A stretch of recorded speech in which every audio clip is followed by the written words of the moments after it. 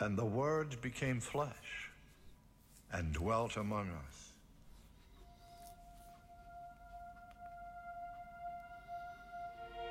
He was in the world, and the world was made through him, yet the world did not know him.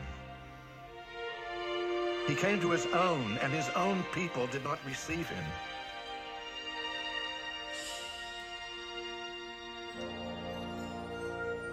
But to all who did receive him, who believed in his name, he gave the right to become children of God, who were born not of blood, nor of the will of the flesh, nor of the will of man, but of God.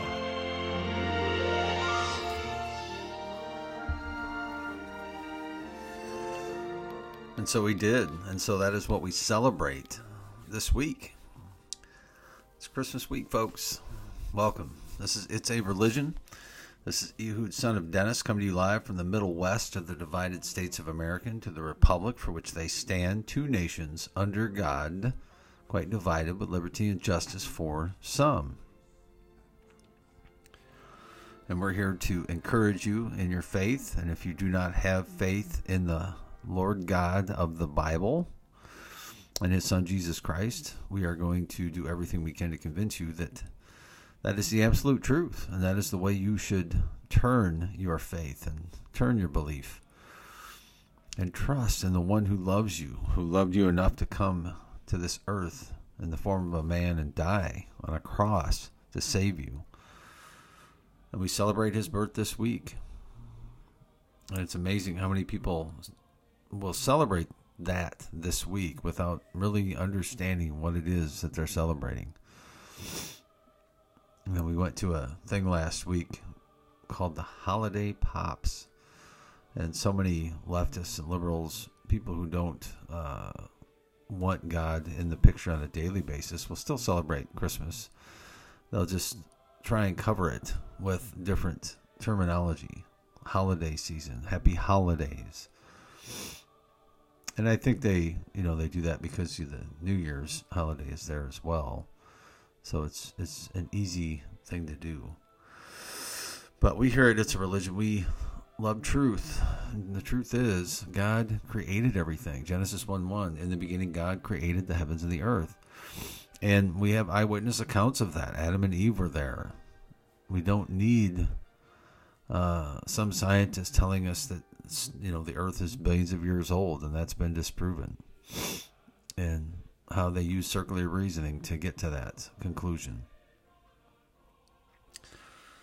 And so, when you put your faith in God, you can trust in what the Bible has to say. You don't need excuses. You don't need reasons for other things. You don't need to worry about what your colleagues think or anybody else thinks.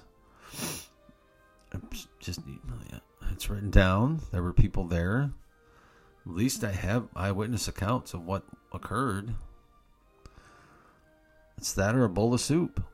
I mean, it really is that simple. I just really came to that realization recently that when you break down the theory of evolution, it goes back to a bowl of soup. Rained on the rocks, and all of a sudden life just sprang out of nowhere. With no help, no design, no purpose whatsoever. Isn't that great? Mother Nature.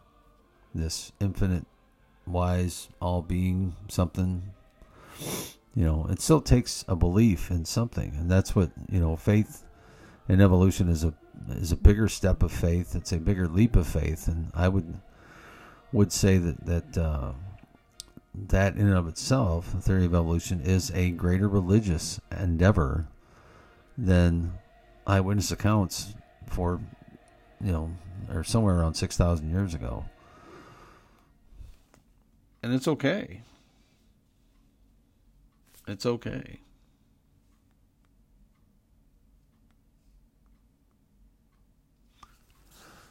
We can trust in that. We can trust in what God has given us because he's the one that made it. That's another thing that I really like about trusting in the Bible and what we have with God, with the Christian God.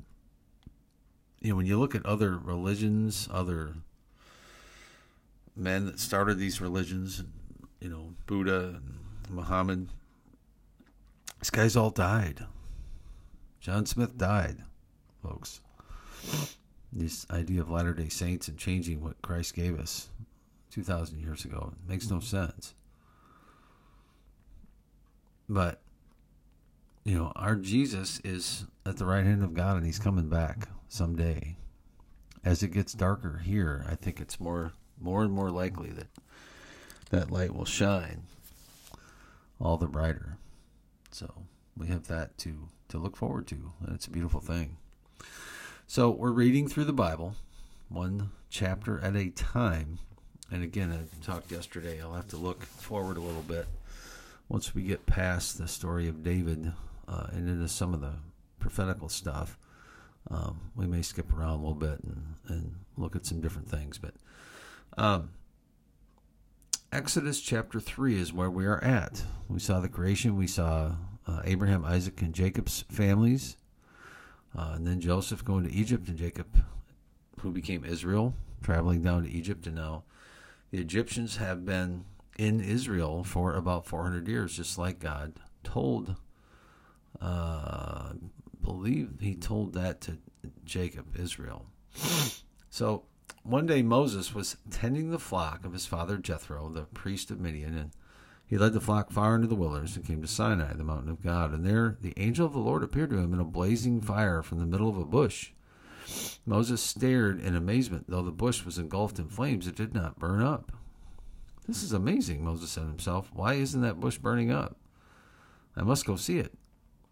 When the Lord saw Moses coming to take a closer look, God called to him from the middle of the bush, Moses, Moses. Here I am, Moses replied. Do not come any closer, the Lord warned. Take off your sandals, for you are standing on holy ground. I am the God of your father, the God of Abraham, the God of Isaac, the God of Jacob. When Moses heard this, he covered his face because he was afraid to look at God. Then the Lord told him, I have certainly seen the oppression of my people in Egypt. I have heard their cries of distress because they're harsh slave drivers. Yes, I am aware of their suffering. So I have come down to rescue them from the power of the Egyptians and lead them out of Egypt into their own fertile and spacious land. It is a land flowing with milk and honey, a land where the Canaanites, Hittites, Amorites, Pizzites, Perizzites, Hivites, and Jebusites now live. Look, the cry of the people of Israel has reached me, and I have seen how harshly the Egyptians abuse them. Hey, going back to that last chapter, you see these different people groups, right? They're listed by lineage. Canaan was a guy, Hittite was a guy, Amorite was a guy, Perizzite was a guy, Hivite was a guy, and Jebusite was a guy. These are all people groups. They're not different races. I want to call it what it is, just like species versus kinds. God calls them kinds for a reason. Now go, for I am sending you to Pharaoh. You must lead my people Israel out of Egypt. But Moses protested to God, Who am I to appear before Pharaoh? Who am I to lead the people of Israel out of Egypt?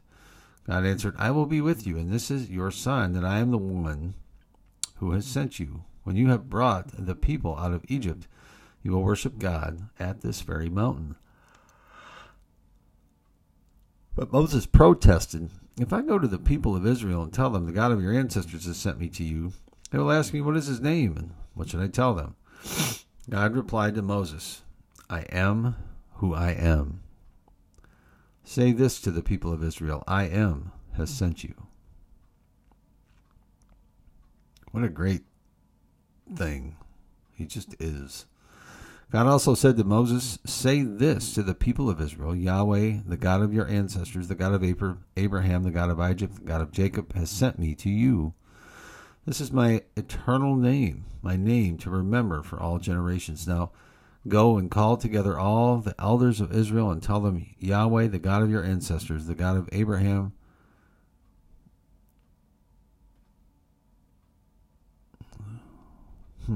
Sorry, I was just looking at the difference between the NLT and the King James / New King James. The Lord God of your fathers, the God of Abraham, God of Isaac, God of Jacob, appeared to be saying, I have surely visited you and seen what is done to you in Egypt.